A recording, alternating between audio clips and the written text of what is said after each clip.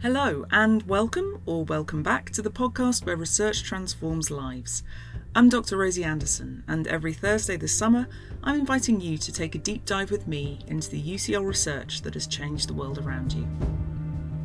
This episode we're talking about the ways human health is intertwined with the health of every ecosystem and every other living thing on Earth.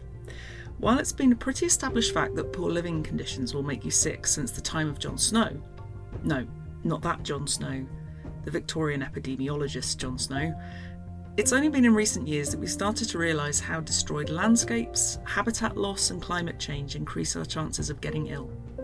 That's a pretty mind-blowing idea, and not without its controversies, as we'll explore. More than anything though, it's complex and hard to measure and predict. That's why Professor Kate Jones of the Centre for Biodiversity and Environmental Research at UCL has spent her career identifying the risk factors for human health when ecosystems are damaged and mapping hotspots where diseases are more likely to flare up. In particular, she's helped governments and international agencies monitor zoonosis, where infections jump to humans from another species. Kate and I spoke with Dr. Chris Van Tulleken, who you may know from his work on TV and radio, but who is also a researcher and clinician at UCL looking at infectious diseases, about how this poses huge challenges for him and his colleagues as they try to stay ahead of emerging pandemics like the one we've just lived through, and how Kate's research is key to preventing them happening in the first place. After all, can any of us truly be healthy if we live on a dying planet? Chris, let's start with you, because I want to know, as a clinician, as a practicing doctor, how did you become interested in this whole thing of diseases jumping from species to species, and especially humans to animals, I guess? So, my PhD was in how can I do this? How can anyone make their PhD interesting? My PhD was looking at the differences between the HIV-related viruses that infect non-human primates and the main HIV one that infects human beings that's responsible for pandemic HIV. And I was studying one of the little molecules that HIV carries around with it as part of its toolkit to get inside our cells and hijack them for its own ends. And so I was studying the VPR molecule from SIV-MON, which is the simian immunodeficiency virus, from a Mona monkey. And it turned out, when I went back through photographs from a decade earlier, that I had lived for a period of time at the borders, where the borders meet from Central African Republic and Republic of Congo and Cameroon. And this is where I had been living with a remote community of people called the Bayaka, and I'd been learning much more from them than they were from me. And I'd been trying to work a little bit as a doctor. And this is the place where HIV jumped from a chimpanzee, we're sure it was a chimpanzee, to a human being. It's near a place called Mulundu. And while I was there, I ate everything that they ate. And the main monkey, it turned out, that we had been eating, because this is the diet of people who live in forests, was a Mona monkey. And so there's this sort of strange, I mean, I'd love Kate to explain it, but to a scientist, it's very unsettling when these things happen, because it feels like there's some morphic field in the universe that has meant my whole life was being organized toward studying the monkey that I'd once eaten. But so I'd spent time in the forest at the site with the community of people at the place where HIV jumped. And I think from that experience, I was really interested in how pathogens make their way from the natural world into the human world. It's interesting because that's one of the big go-to examples, isn't it, HIV, when it comes to this kind of phenomenon. But as somebody who's practiced medicine, is this something which crops up more often than we think in other fields, in with other diseases? Is this more common than we realise? We come up against, the technical stuff is we suddenly find ourselves coming up against the political and the social and the cultural stuff more than in any other field. So yes, HIV is just one of the, I mean, we've then had SARS-CoV-2, and even as SARS-CoV-2 COVID cases are increasing again, we have polio in our sewers, and we have monkeypox cases spreading in the community. So this is what makes infectious diseases medicine so important and so interesting. It's that it's always changing. You've given some very recent examples there. And certainly I feel, as somebody who's just a layperson, that this is more, I feel like zoonosis or zoonosis is more on our radar than ever before. The phenomenon of species-to-species transmission of disease and everything that goes with it. But is that just a perception that it's becoming more common? Is this actually something which is increasing in frequency, or is it just that we're more able to track it now? I feel not to be falsely modest, but I feel very self-conscious answering this question in front of Kate, because in all sincerity, it was Kate's paper. I mean, Kate's sort of seminal paper that really awakened me to the idea that this wasn't just an observation bias, that this was really happening.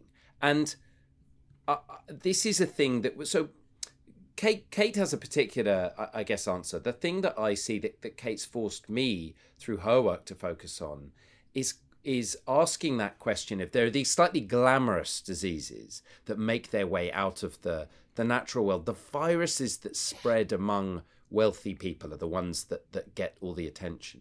But we're, of course, also seeing the emergence of antimicrobial resistance as a severe form of disease, and the fungal infections are really terrifying, and they are perhaps less linked to loss of biodiversity than they are to man-made climate change. Kate, what would be your response to that question then, as somebody who's... So I think it's really interesting, Chris's perspective on that. But I would kind of highlight the conversations I have with Chris as also being really informative to me. So, and what I mean by that is that Chris is from another field, dealing with infectious diseases kind of at the interface rather than me just pontificating about it with a model. He's actually, dealing with that at the kind of clinical end. And I think there's a real disjunct between those two areas, which is incredibly interesting and very unfortunate at the same time. And it's one that we've got to bridge. We've got to bridge in a better and more holistic way. So you have like the kind of people who are dealing with the infectious diseases in the hospitals and the medics doing a fantastic job. And then you've got, people like me, the ecologists, epidemiologists, who are dealing with the original reasons for why these things are happening in the first place. So, where we're transforming landscapes and we're changing climates and we're changing the ecological systems that these diseases normally inhabit. So these pathogens are normally circulating in these ecosystems, and we're changing those ecosystems, and then they're jumping into humans. And I think that medicine has kind of been a bit too siloed on dealing with the actual problem, as in the person in front of you. And the ecologists have been too siloed in not speaking to those health professionals in a way that everybody can understand. So I think the ecologists have spoken to themselves, and I think the medics have spoken to themselves. And I think now we need a much better and more nuanced understanding of the whole system. I almost want to answer a different question. I think what Kate's saying is so important, because clinicians, infectious diseases clinicians and microbiologists, I'm not sure we are approaching this problem yet in the way we did smoking. So doctors were treating lung cancer, and the respiratory doctors and the oncologists all went, this is horrendous. We are going to put together evidence, and we are going to be the ones who regulate the tobacco industry and force that regulation. And they did it very, very successfully. It was an enormous battle.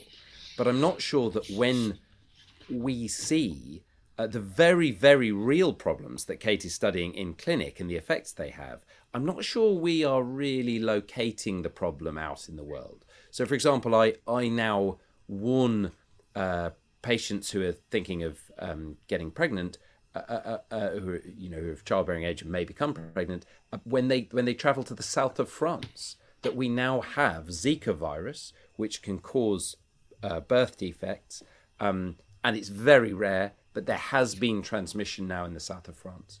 So we're seeing climate change moving those mosquito vectors further north, transmitting a virus that can cause really serious effects into Europe.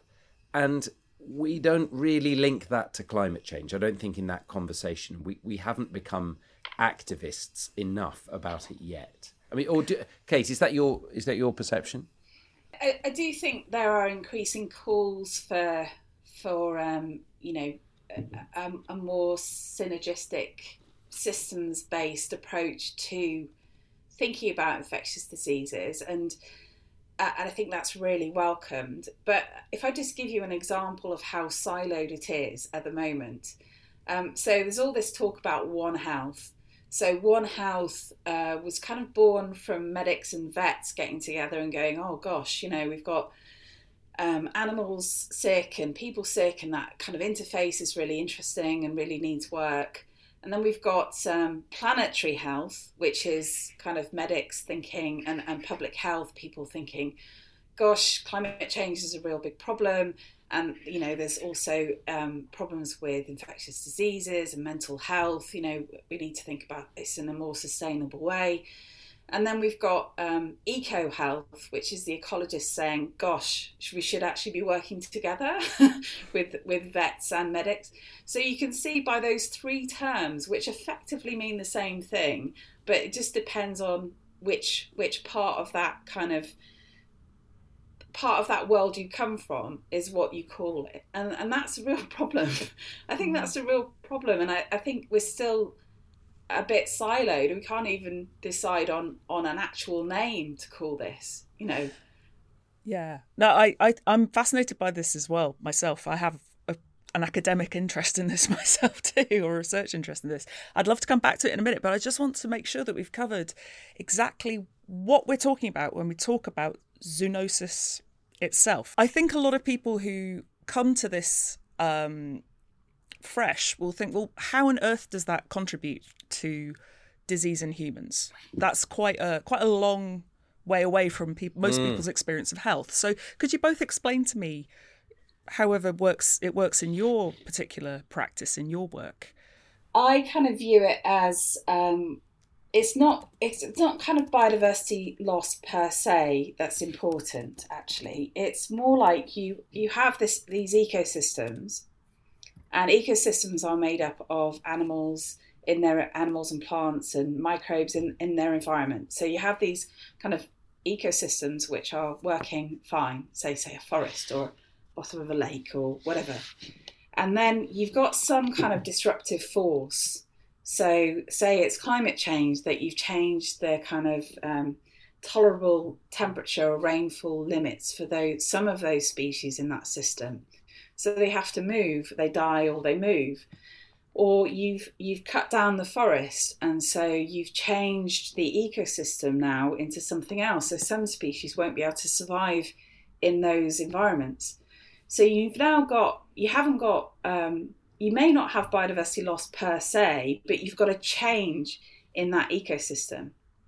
And the species which tend to survive in those degraded ecosystems, or they can easily move into another area, are things which kind of live fast and die young, and they typically invest less in immunity and immune systems than species which are long-lived and survive and reproduce quite slowly. And so it tends to be those species which we're then left with in these degraded environments or changed environments.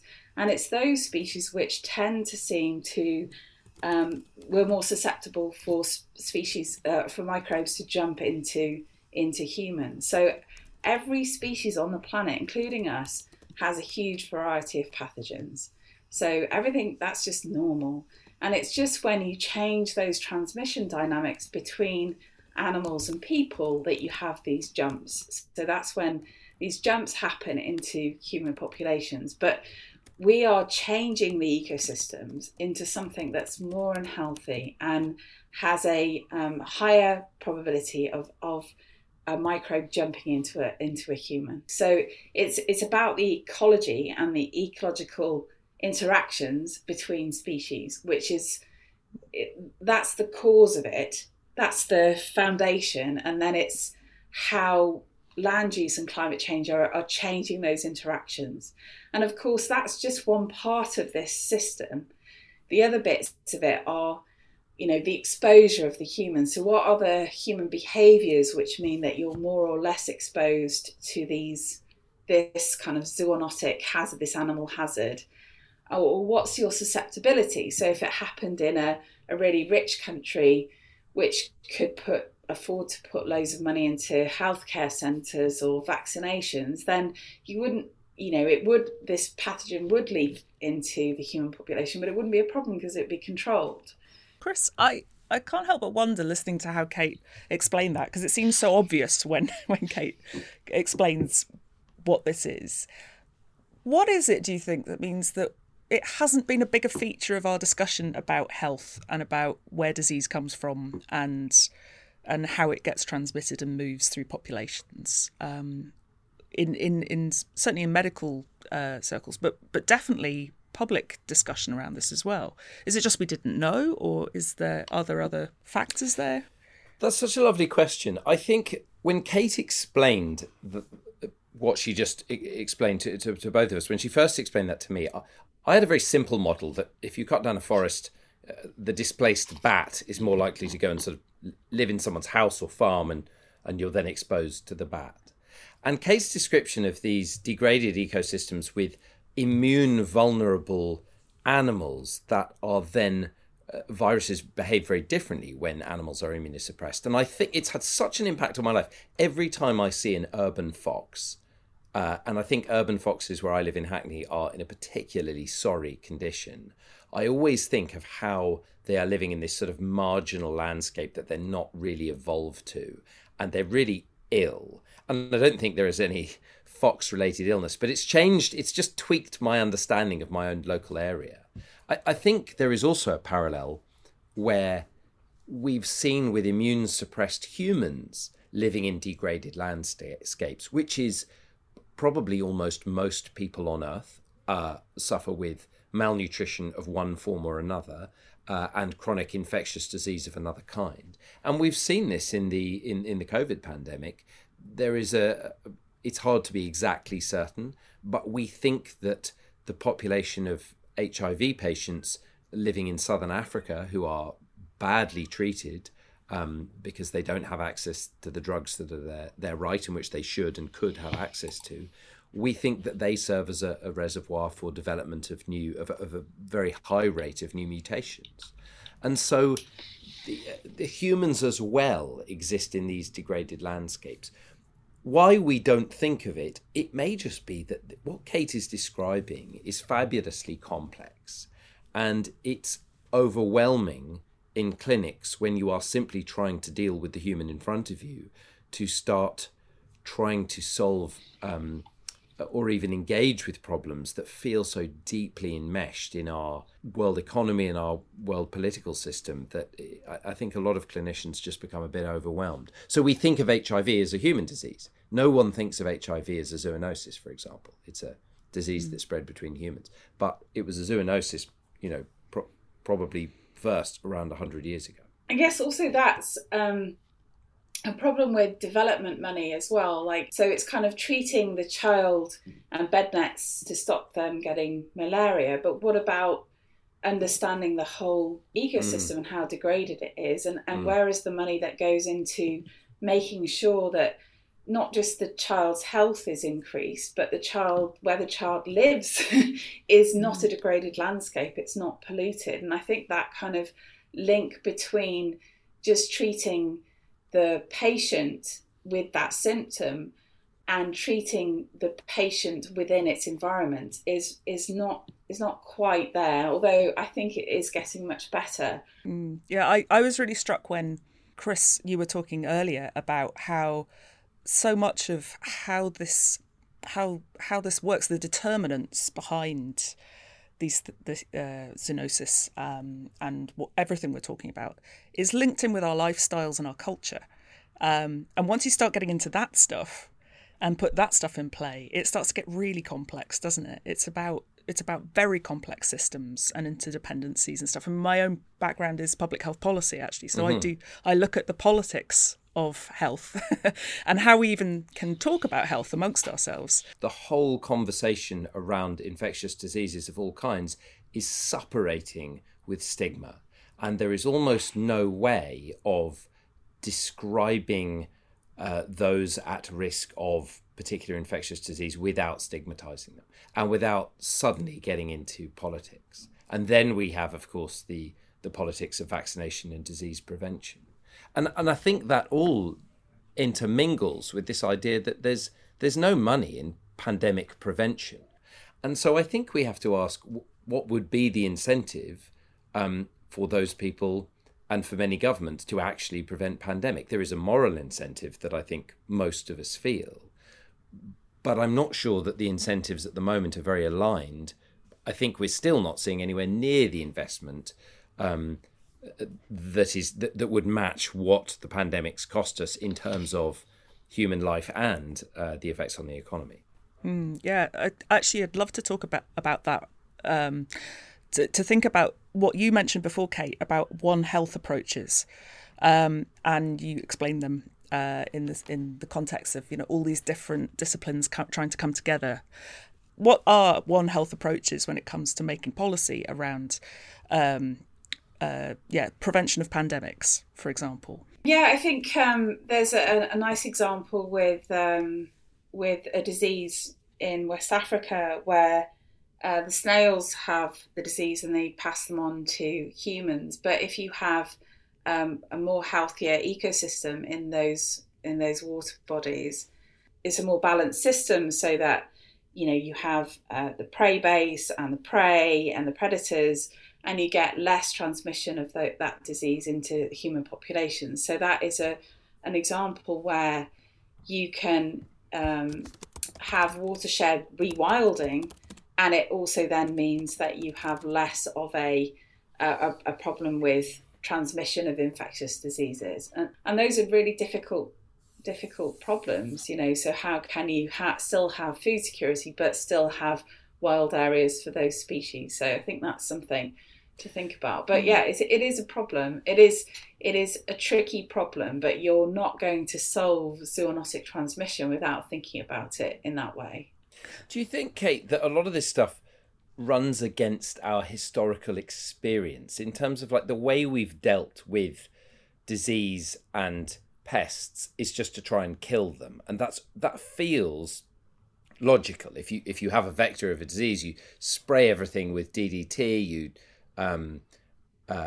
try and kill the vector or the reservoir, and that feels like it would work. And then we have all these very peculiar examples, the one you've described, and then I always think the rabies one is the most surprising, that the huge campaigns in Southeast Asia to kill unvaccinated dogs, that enormously increased transmission of rabies, because what you really want to do is to have a very large number of vaccinated dogs acting as sort of soldiers in the fight, stopping transmission from the small number of rabid dogs.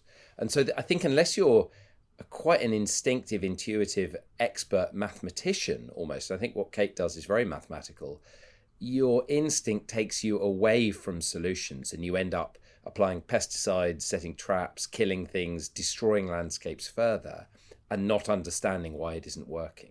I think it's a really interesting point. It reminds me of, the way that we farm food and had farm food before World War II. And we had a rotational crop system that wasn't as efficient and didn't produce all the food that was needed at the price that was needed. And so that cuts down on pests, that cuts down on degradation of soil, that increases the microbial content of the soil and the ribosomal networks I'm so pleased you struggled with that. Ribosomal networks. We had a system pre-World War II in this country which was sustainable. And to increase the production, we started putting on, changing that entire system and using replacing some of the natural processes like rotational crops with pesticide. And now we've got a destroyed landscape and destroyed soil, degraded soil, and it's becoming more and more apparent that isn't sustainable. That isn't sustainable on many levels. And so I think the kind of point I'm trying to get to is that we have put some quick fixes in because we had the technology to do so, but not the understanding of the system. So it does seem to make sense to get rid of malaria and mosquitoes by pouring DDT onto them and reducing that kind of transmission cycle. But then that has massive implications for all of the other life on the planet, especially some of the birds. That led to the environmental movement of Rachel Carson. Rachel Carson talking about the silent spring where all the bird populations have gone. If you decrease the bird populations, who's going to eat all the insects? So you have to put more pesticides on. And then you've got runoff into the streams, you've got nitrification of the landscapes. All of this is kind of not being costed in when we talk about our ecosystems and our economy. It's kind of out of balance and it's not sustainable. So I guess we need to move away from these quick technological fixes and a better understanding of how we manage our landscape in a much more sustainable way. So, Kate, now would be a great time, I think, to explain in a bit more detail exactly how your research is contributing to that. So I kind of started off a number of years ago when we started thinking about taking a more kind of quantified spatial look at where diseases emerge, where these zoonotic diseases emerge.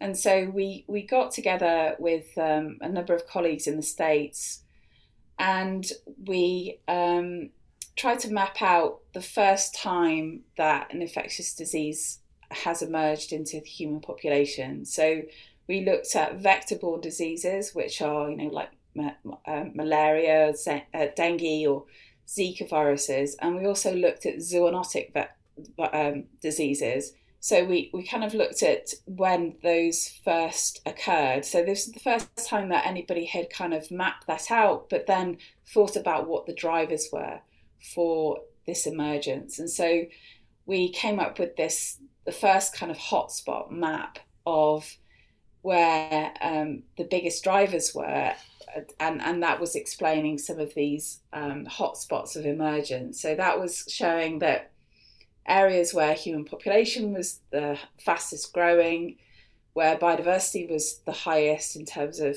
there was an interaction between biodiversity loss and human populations increasing. They were the areas where we'd seen in the past these infectious diseases emerging, these zoonotic diseases emerging.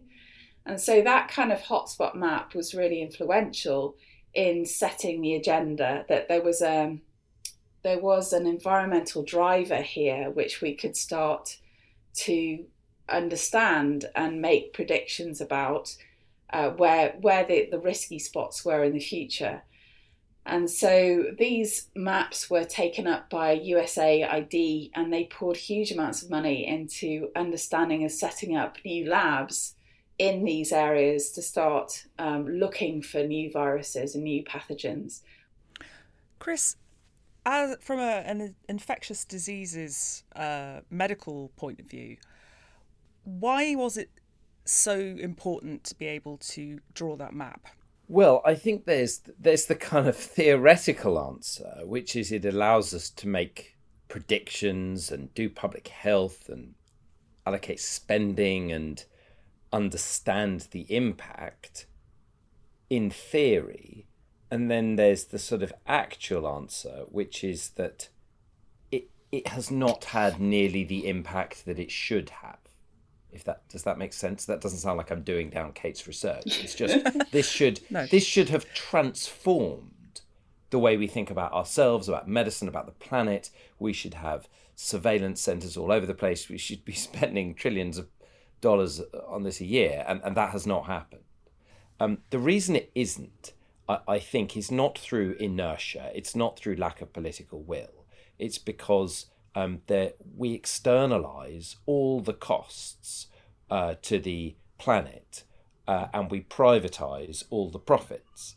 And this has been the case since Rachel Carson wrote her book, Silent Spring, that there is simply no reason, if you are a company polluting a river or making profit from things that increase the risk of pandemic disease and harm the planet and humans in all kinds of other ways, you don't pay the cleanup cost for anything, the literal cleanup cost of the swamp or the water supply or the sort of metaphorical cleanup cost of the disease. All those things are just picked up by the public purse. And until we start to take those external costs and force the companies that create them to pay for them, I think nothing will change. So it's extremely profitable to spray crops with pesticides for everyone involved in that system. And I love that point about World War II and food supply, because a lot of my work now is about conflicts of interest and how money distorts agendas, particularly within medicine, particularly within the pharmaceutical industry, but also within the food industry. But as a scientist, as a clinician, it's very clear that industrial interest drives a lot of this problem. The ecosystems are degraded because it's useful to grow oil palm on tropical forest. And until the oil palm companies are made to pay for the pandemics that they cause, whether it is pandemic obesity, pandemic malnutrition, or pandemic disease, they will continue to cut down forest. You know, the research not just kind of highlighted where things were likely to emerge, but I think one of the things that it did really well was make that link to biodiversity, you know, and make that argument about degradation of ecosystems. And I think for many years the kind of arguments were biodiversity loss equals pandemics, which is not strictly true. But those arguments were actually quite useful in starting to change that narrative, you know, changing that narrative between, you know, ecosystem structures really important into preventing pandemic emergence. And I think that was kind of growing in momentum. And then I think the COVID-19 pandemic really spurred that on. And I think there was a lot of stuff going on under the hood, if you like, for a number of years. And then with the COVID-19 pandemic, I think that really did bring that out in a really spectacular way, where ecosystems are really important. And it fitted a narrative of nature-based solutions for climate change, you know, thinking about how we use forest, how we use wetland to mitigate and adapt to some of the climate change impacts, how we do sustainable farming and food, and kind of Brexit showed us the kind of fragility of some of those international trade routes, you know, so it all kind of came together.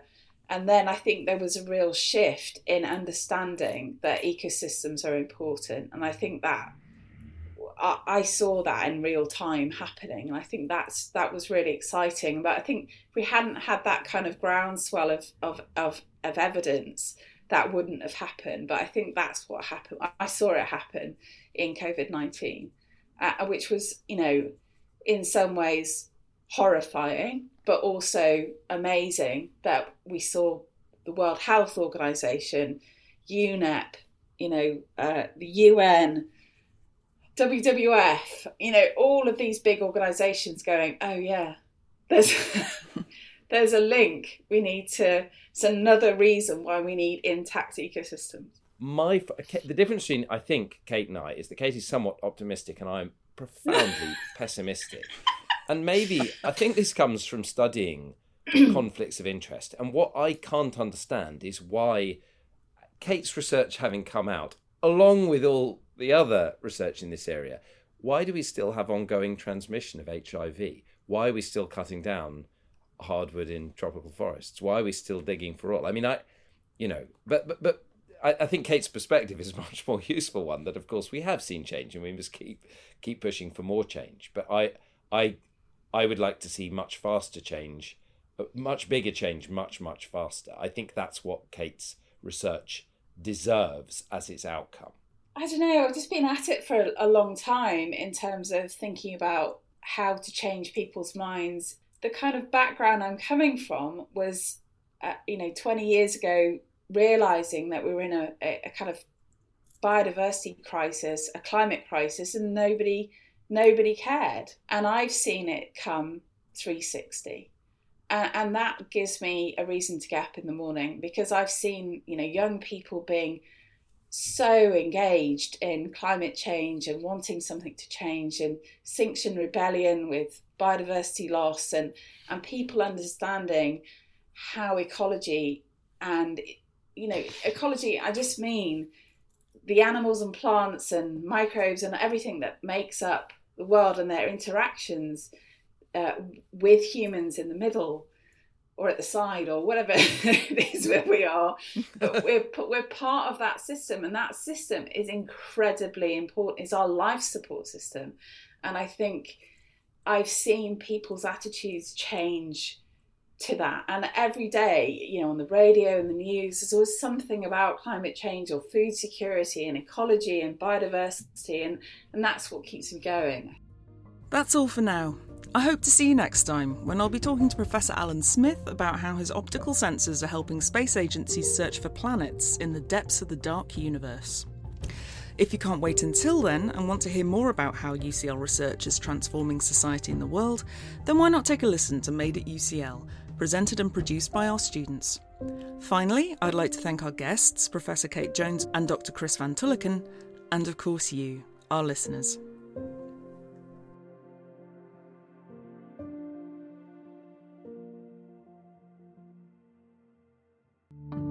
This podcast is brought to you by UCL Minds, bringing together UCL knowledge, insight and expertise through events, digital content and activities that are open to everyone.